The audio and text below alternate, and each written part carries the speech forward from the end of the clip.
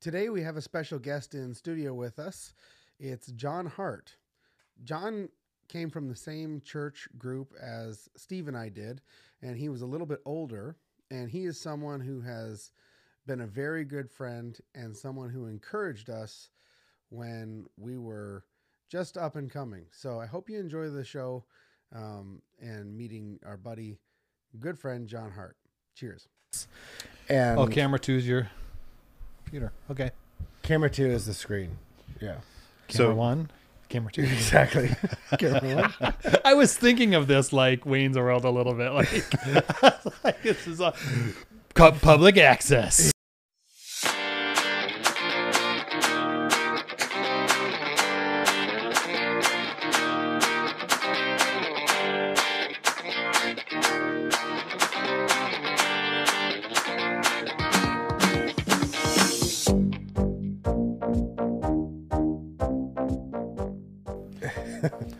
Want to try some Romans? That's a great segue. This is an easy one. What? He said that's a great segue. Yeah, segues are something that, We specialize I around accept- here. Well, we listen, mall cops really- are very good with segues too. They are. I'm not a mall cop or anything, but maybe someday. You do own a scooter, so it's close. All right. Would you like to read this one? Sure. So today's Romans is Romans 8, 1 through 4. So now there is no condemnation for those who belong to Christ Jesus. And because you belong to him, the power of the life-giving Spirit has freed you from the power of sin that leads to death. The law of Moses was unable to save us because of the weakness of our sinful nature. So God did what the law could not do. He sent his own Son in a body like the bodies we sinners have. And in that body, God declared an end to sin's control over us by giving his Son as a sacrifice for our sins.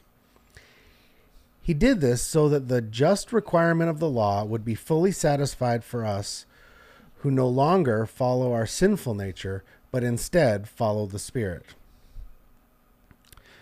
So last week we were talking about how all of that we're kind of still slaves to sin in some ways, right? And so this is going the opposite direction. This is telling us that we're free from that. The Spirit has freed us from this. So, I haven't seen the previous episode yet. So the previous episode. So were you was doing chapter Romans 7? 7? Romans Yes. 7. And the things I do not want to do, I do, but I do not do the things that I want to do. That whole like circle of like Right. craziness there. Yeah, that's my favorite passage in the whole Word. In 7? In 7. Okay. Well, just because it's Paul who met Jesus and like had apparently more faith than just about anybody ever, besides obviously God who had perfect faith. But and then here he is identifying with the sinful conundrum we find ourselves in. And even though it's kind of funny how it's it kind of circles around, does all that, it so clearly encapsulates that idea of how messed up, how wretched we are. And then he ends it with, what a wretched man I am. Who will save me from this body of death? Thanks be to God and Jesus Christ. And then the next sentence is, so now there is no condemnation because thanks be to God, Jesus Christ. So this is the thought after what he described was the power of that first sentence there is based on what he just said, how lost we are because the law condemns us. Yes. yeah Because the law makes clear the difference between sin and non-sin. And then we become so aware of our sin and we can't escape it because the law is perfect and just and we can't do it. Yeah, we keep on going back to the well, and no matter how hard we try, even though you can actually want to do what's right and you still can't keep it consistent forever. You still mess up. I think a lot of people get disillusioned.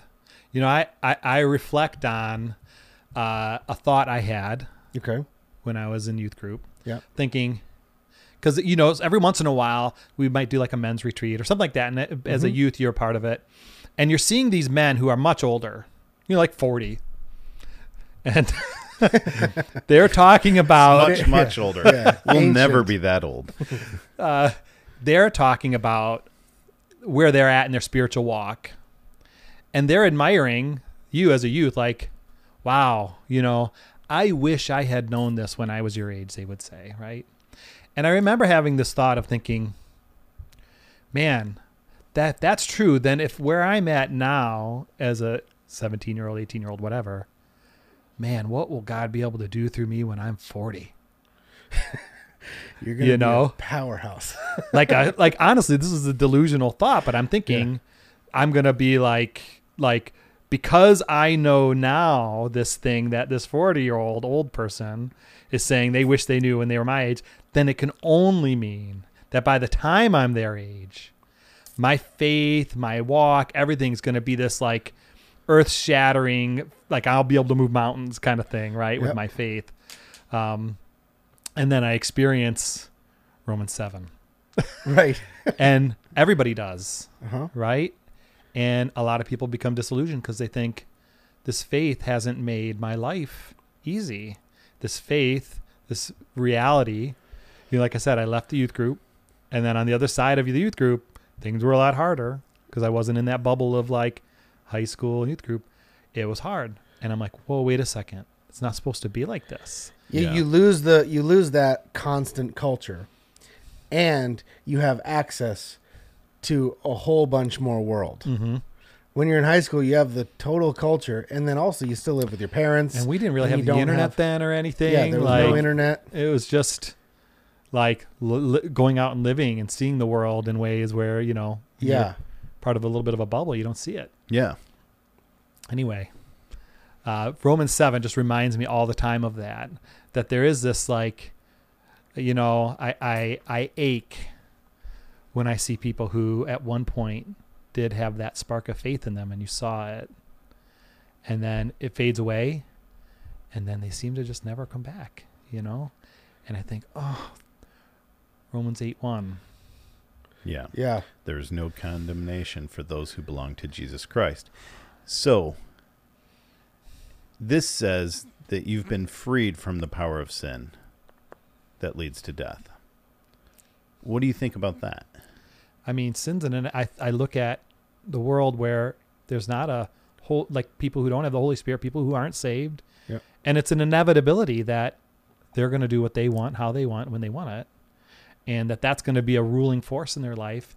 And you'll see, like for me, what I really notice, what's stark to me, is that it doesn't seem to trouble them. You know, because it's just the way that it is. And so they have a comfort level with, you know, and I think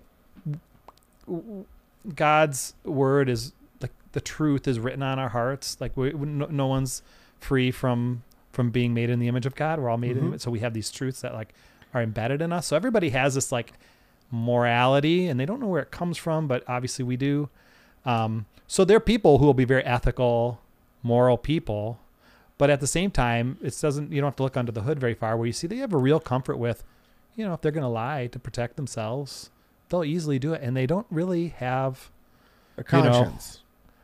a conscience about it. Right. They're not haunted by it, you know? And so the freedom isn't freedom in what I had wished for when I was 18, and that, you know, I wouldn't struggle with sin. Mm-hmm. You know, the freedom is you can be aware of it, to know that it is a struggle, and that you can have power over it through the Holy Spirit, which is, you know, gobbledygook to somebody who's not saved, but people who are saved and have experienced that, it's self-evidently true. Yeah, and it's so good. The high schooler has an advantage because you can see it now from the person who is 40 talking to the high school kid. What the 40-year-old is trying to communicate, I think, if I was to talk, like when I talk to my high school brother, who's still in high school, it's kind of like, dude, the struggles that you're starting to encounter right now, they're the same struggles that you'll still be dealing with 20 years down the road. Like, it doesn't really change. The thing that is at the essence of what is entices a teenager is still the thing that is enticing a 60-year-old. And it might, the circumstances might change around it. You know, you might be stealing from your company instead of stealing from your parents or your friend or something like that. But what you're encountering as you get into that, you know, that when you start to become an adult is like the devil throws all of it at you. And just because I'm older, the game doesn't change. And so it's kind of like, good, you're so prepared. But what that speech also can kind of do, and it did for me in a lot of ways, is you think because everything that the older people are saying is correct, they've learned it. Like they've put all this stuff in their rearview mirror. And then you start to go, why haven't I put it in my rearview mirror and I'm 24? Why haven't I put it in my rearview mirror and I'm 29? Why haven't I put it, and you go, oh, okay. There's no temptation that is not common to man. And, you know, that's comforting to know that whatever is tempting you is not like unique only to you. But, you know, the converse is also true. Every single man, no matter how good they look or how well they speak, has also encountered and is constantly has to be on guard with the same temptations that's common to everybody. Yeah. I mean, it's true. You know, one thing married couples learn if you stay married for very long is when you look at people who are married for a very long time, one thing you automatically know is, oh, they've probably thought about divorce at some point.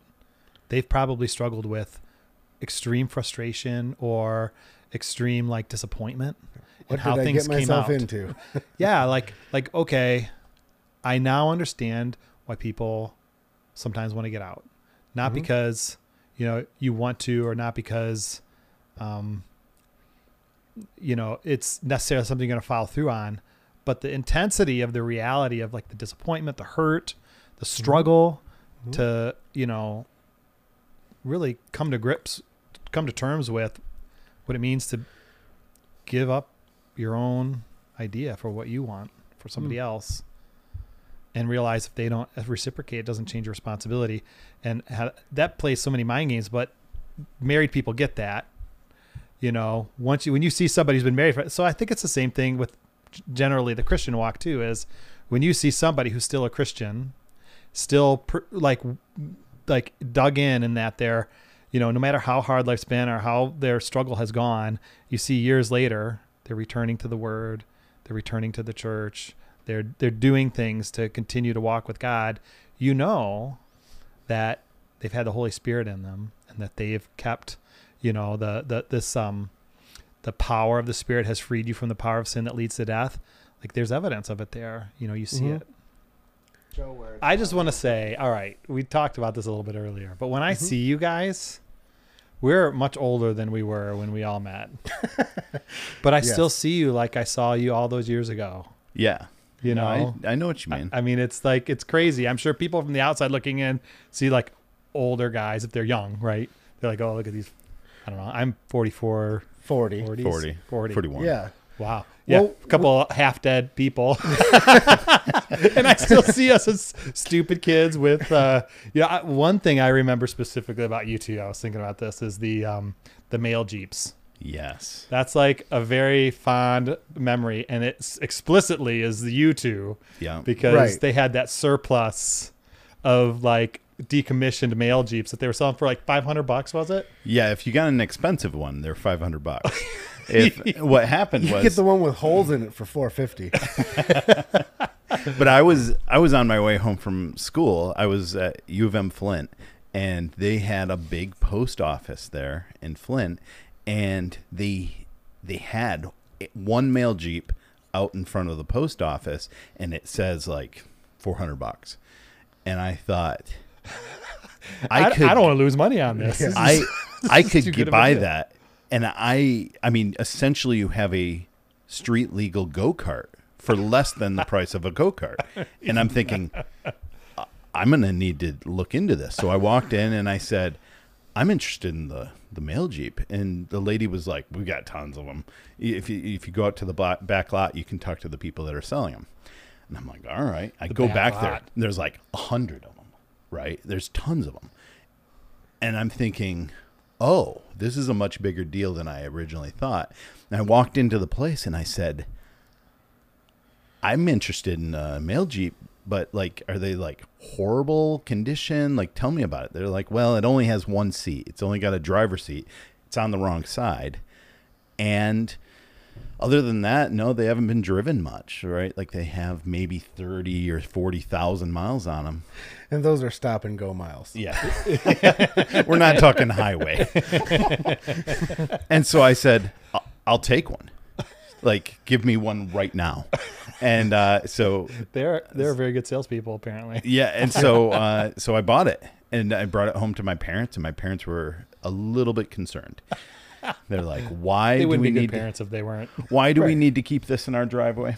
So then I said, "Hey, Dave, look at what I have found." Yeah. And so how did it go from your side? Well, it was my first vehicle.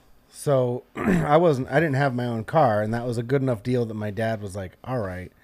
Oh, And that's then funny. I didn't realize that. I bought two of them, and I bought two of them, one for $450, one for $500, and I sold one of them for like $900 or I think we asked $1,000 and got $900. So mine was almost free. That's brilliant. Sold the one that wasn't as good, put it out by M59 and that. So Yeah, I painted mine Viper blue. See, that's the thing I remember about yours is that you got into the whole painting aspect of it. Yeah, And and it that was didn't like, work out very well. No, but because Viper Blue doesn't go good on a retired male Jeep. It doesn't have the effect that you would hope, like No. making it look cool. no one No. thought it went faster. including the Jeep itself. Yeah. And what's funny is I ended up selling mine to a male person for like $1,500. Oh. So I made money on that deal. Nice. Even after the Viper paint. Even after I think that you don't was the include selling. that. That was just regular maintenance. I remember you were on the like high school basketball team for the church, Yes. right? And I don't know if I needed a ride home or what was going on. No, But- I didn't have a car, so you always drove me. Well, no, but you Right? had this Jeep. Oh, I had the. Okay, so that That was after. when you had the Jeep. Oh, okay. And yeah, there you go. Thanks for cranking that down. It was a cold night. Mm-hmm. You were driving the Jeep. I don't know if we were going to Ram's Horn or what, because that was something we Usually, would yep. do. But it wouldn't start. Right. I never started because. And so you had Remember, this is the for better s- of the two For Jeeps. some reason, I remember. I could be wrong. Maybe I'm getting this wrong. My memory says you had nail clippers that you used to bridge there were pliers Were or they- screwdrivers or whatever. Some metal object. some metal object Yeah. to bridge the charge between like the solenoid Yep. and something starter. else so that Good memory. it would start. Yeah. But in my mind, it was nail clippers. I don't know why, because you were like searching frantically. Like, could've. oh, it's Well, then okay. it I'll could've do. been. And you're like looking in your car for stuff, and I'm like, what is going on here? Like, Yeah. Who lives this way? I know it's probably a $12 solenoid. Never replaced it. Started it with pliers for as soon as it went bad until the Jeep stopped going. Yeah, and you tried to get it to stop going as much as you possibly could. Did you guys? Yeah. Didn't you guys? Those were only 2-wheel drive Jeeps as well, right? Rear wheel drive, yeah. Real wheel drive, but you wanted to treat them as if they were like legit, like 4-wheel Jeeps. drive. So you yeah. took them behind the church. Didn't you guys get those stuck behind the Yes, church a couple we got times? one of them hard stuck. Yeah. And who was it? Someone had to pull us out of a swamp. Somebody with a big 4-wheel drive. I don't. Yeah. I don't. I think remember I was who. there Yeah. when that happened. It And made I a remember big, it was a there little was bit. a lot of it was- people it who was went. Bill out Wells. It was to see- during. It was after church or something. Yeah. Yeah, Because Bill like Wells. we were all out there watching you guys, thinking, why?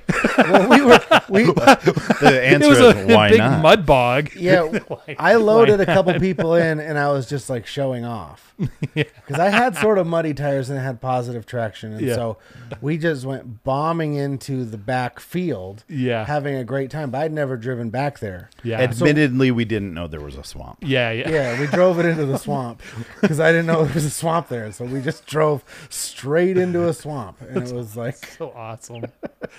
and then. Yeah, we got it out though. This is like an eventually. episode of life, right? Like there are like in life, you look back and there's like little periods, little episodes in life, and this is an episode I remember with you too. Was the Jeeps? It's like it could be its own TV show, you know. Steve finds Jeep, shares with friend. Friend rolls Jeep. Friend sticks Jeep in mud. Yeah, I flipped it too when I was out there. Did you really? Yeah, I flipped it upside down. So And you know what he did? No, He rolled it back over and rolled kept it back going. over and drove home. The that's a testament to the Jeeps. Tell the If tale. nothing else. I I mean, mean, you gotta be going pretty fast if you're gonna put a box on its roof. yeah. Because it Depends on how heavy the roof it's a is. square. So how did that happen? I just took it out in the field and I was doing donuts in a dry field and then I fell into a hole Yep. and then it tripped it up. But we all know each other from Impact, so we all went to the same church, and that was our connection. Yep. And from my perspective, there was like the Impact royalty, like it was you and Paul Cronowet and Donovan Jock and Rich Trahey, and then there was me. I was never in the same class as you guys. That's so funny What is? that you see it that way. Well, because we had the same leaders. Like Steve was still the same leader. Yeah. And so he would tell us, there was stories that were passed down about you guys. And then Steve was a couple years older in school than I was. And so he was sort of the bridge. Like he shared some class with you guys, but you had graduated. So when I came in, I became friends with Steve, and Steve was that bridge between us. And I think that's pretty cool. We wanted to get Steve Adrianson to come over here too. Oh yeah, you That should would be- sometime. that I'm would sure be you will awesome. if you guys can make it work schedule-wise someday. That's Yeah. the That's trick. the hope. And Yeah. but that would be awesome. But I was gonna say of the other group that was that I mentioned before that came before me, you were the one that really sort of took it on yourself and the initiative to reach in and hang out with people you didn't even necessarily were in high school with. I mean, you see us as not so separate in age, but at that time, Yeah, at the time, it almost feels when like a you're generation. Younger, 3 or 4 years is a big difference, right? Yeah, when you're 15 and you don't have a driver's license, or you're 16, you just got your driver's license, and you're in 10th or 11th grade, and then you've got the guy who already moved out of his parents' house, has his own apartment, and is doing his own thing. It's like you're in my parents' generation, but you're fun and cool. So Oh, that's funny. Yeah, those times it was fun. The truth of that story too is a little bit like, I think this is just a thing that is real.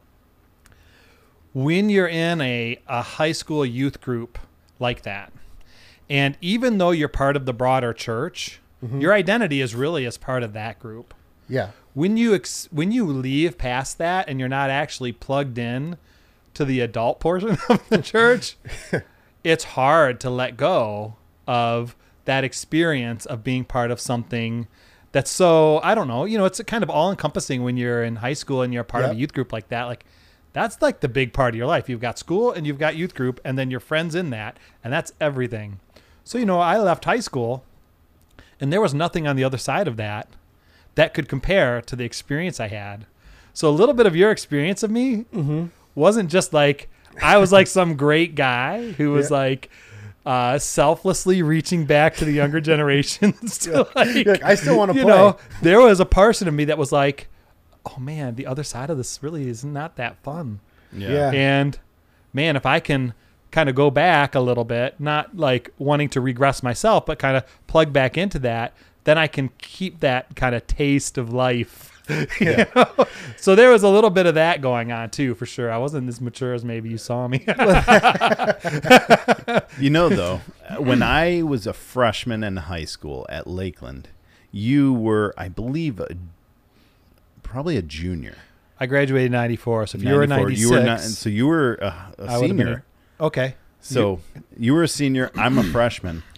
And to this day, I'm a teacher, so I walk the halls of schools to this day. But to this day, I remember something that you did every time I passed you in the hall. And every time I passed you in the hall, you had a smile ear to ear, and you would say, "Hey, Steve," and like you just were excited. And Lakeland, I mean, that was kind of a dark and kind of it was an armpit. It was a tough place to go to high school. It did seem like under Milford in quality. For Well, I some mean, reason. it's changed. The aesthetic of the building has changed a little bit recently, but in that day, it looked like a prison. Yeah, It straight up looked like a prison. There were like straight gray beige walls on the outside with like slits for windows, and that was it. Oh wow! And then the doors were like those steel, like heavy duty entry doors that that looked formidable.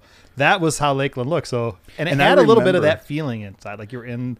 Did Milford have that too? You were doing time. Milford was a warm carpet. Yeah, you know, like it was a like totally different fresh feel. baked goods that they pass out. Exactly. But I remember thinking as I'm walking through the halls, everyone's kind of got their heads down. There's nobody's happy, and then here's John Hart. I can see him down the hall. Hey, Steve. Hey, you know, and you're interacting. And to this day, I remember the moment I'd pass you, I'd be like, everything's better now. Aww. Right? Like, and so now when, as a teacher, when I'm walking down the hall, I'm emulating you. Oh, so yeah, it definitely changed me. That's really, thank you for sharing that. I did not know that. I would say, you know, going back to that idea of we were in this kind of insular youth group where we really had such an experience there that there was nothing outside of it that compared.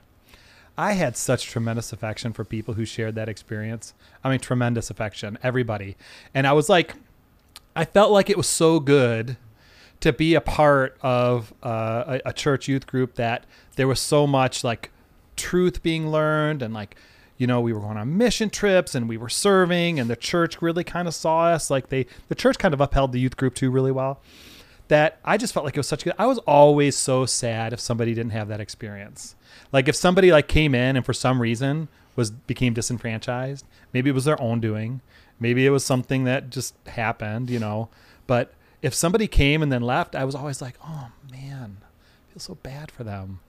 Like, it's so good. So if I saw somebody from my church in school, it was like, hey, you know, it was the best. My people. Yeah. Absolutely. Well, you guys did something right, because when I was there for the first time, when I first got into Grace, we've shared this story before, but he made a big spectacle coming in. And so initially I thought, wow, that guy's got balls. There's freedom here. How does this? I mean, I'm that's Christian freedom right there. Yeah, I'm bomb pretty, a window. I'm pretty. You heard the show. I did. I did hear that part. But I remember being just really self-conscious because all of the peers that I had prior to that, everything was about being cool. Church was not cool. We were there because our parents forced us, that kind of thing. That was my mentality. So then coming into the thing, I see him. I'm like, wow, this guy really doesn't care what people think of him. And then he came straight over to me as soon as the class was over, introduced himself, and like made a point to reach out to me because he recognized me as new. Me, desperate for friends, was like, did we just become best friends? Because I'm not going to let you go. So then he and I became friends. And it didn't take very long when Steve would say to me when we were at church, okay, here's what we do. Scan the room. Is anybody here new? And if anybody here's new, that's who we go and talk to as soon as class is over. Like, he spelled it out for me what he did as an intentional act. And it was like, oh, okay, yeah, that makes perfect sense because that's what I got. Yep. So then we would do that. And it's like, I'm sure Steve got it from somewhere because I know Rich would do the same thing. And it's like, whoever came before us passed on this, and then we, it was actually articulated. Now that I think about it, I don't know that I ever passed it on, but I know that while I was there, that's what I always did too, because it was like, these are what we do as the Well, yeah. I mean, there's things like that are taught, but they're also caught, right? So, like you said, you're doing this thing in your high school hallways. I didn't like explicitly say, this is how you do it. Yeah. You just picked up on that, you know? So even if you didn't like explicitly tell somebody this is what you do, being impacted by somebody who sees you when you feel like as an outcast and somebody comes and pulls you in, like you never forget that. And, I think most people think later at some point, if that felt good for me, man, that probably would feel really good for others. I should try. Yeah, it was nice to have it explicitly told because sometimes I could just because we're knuckleheads too. That's the other side. I accept good feeling gifts, and I'm like, yes, I got something.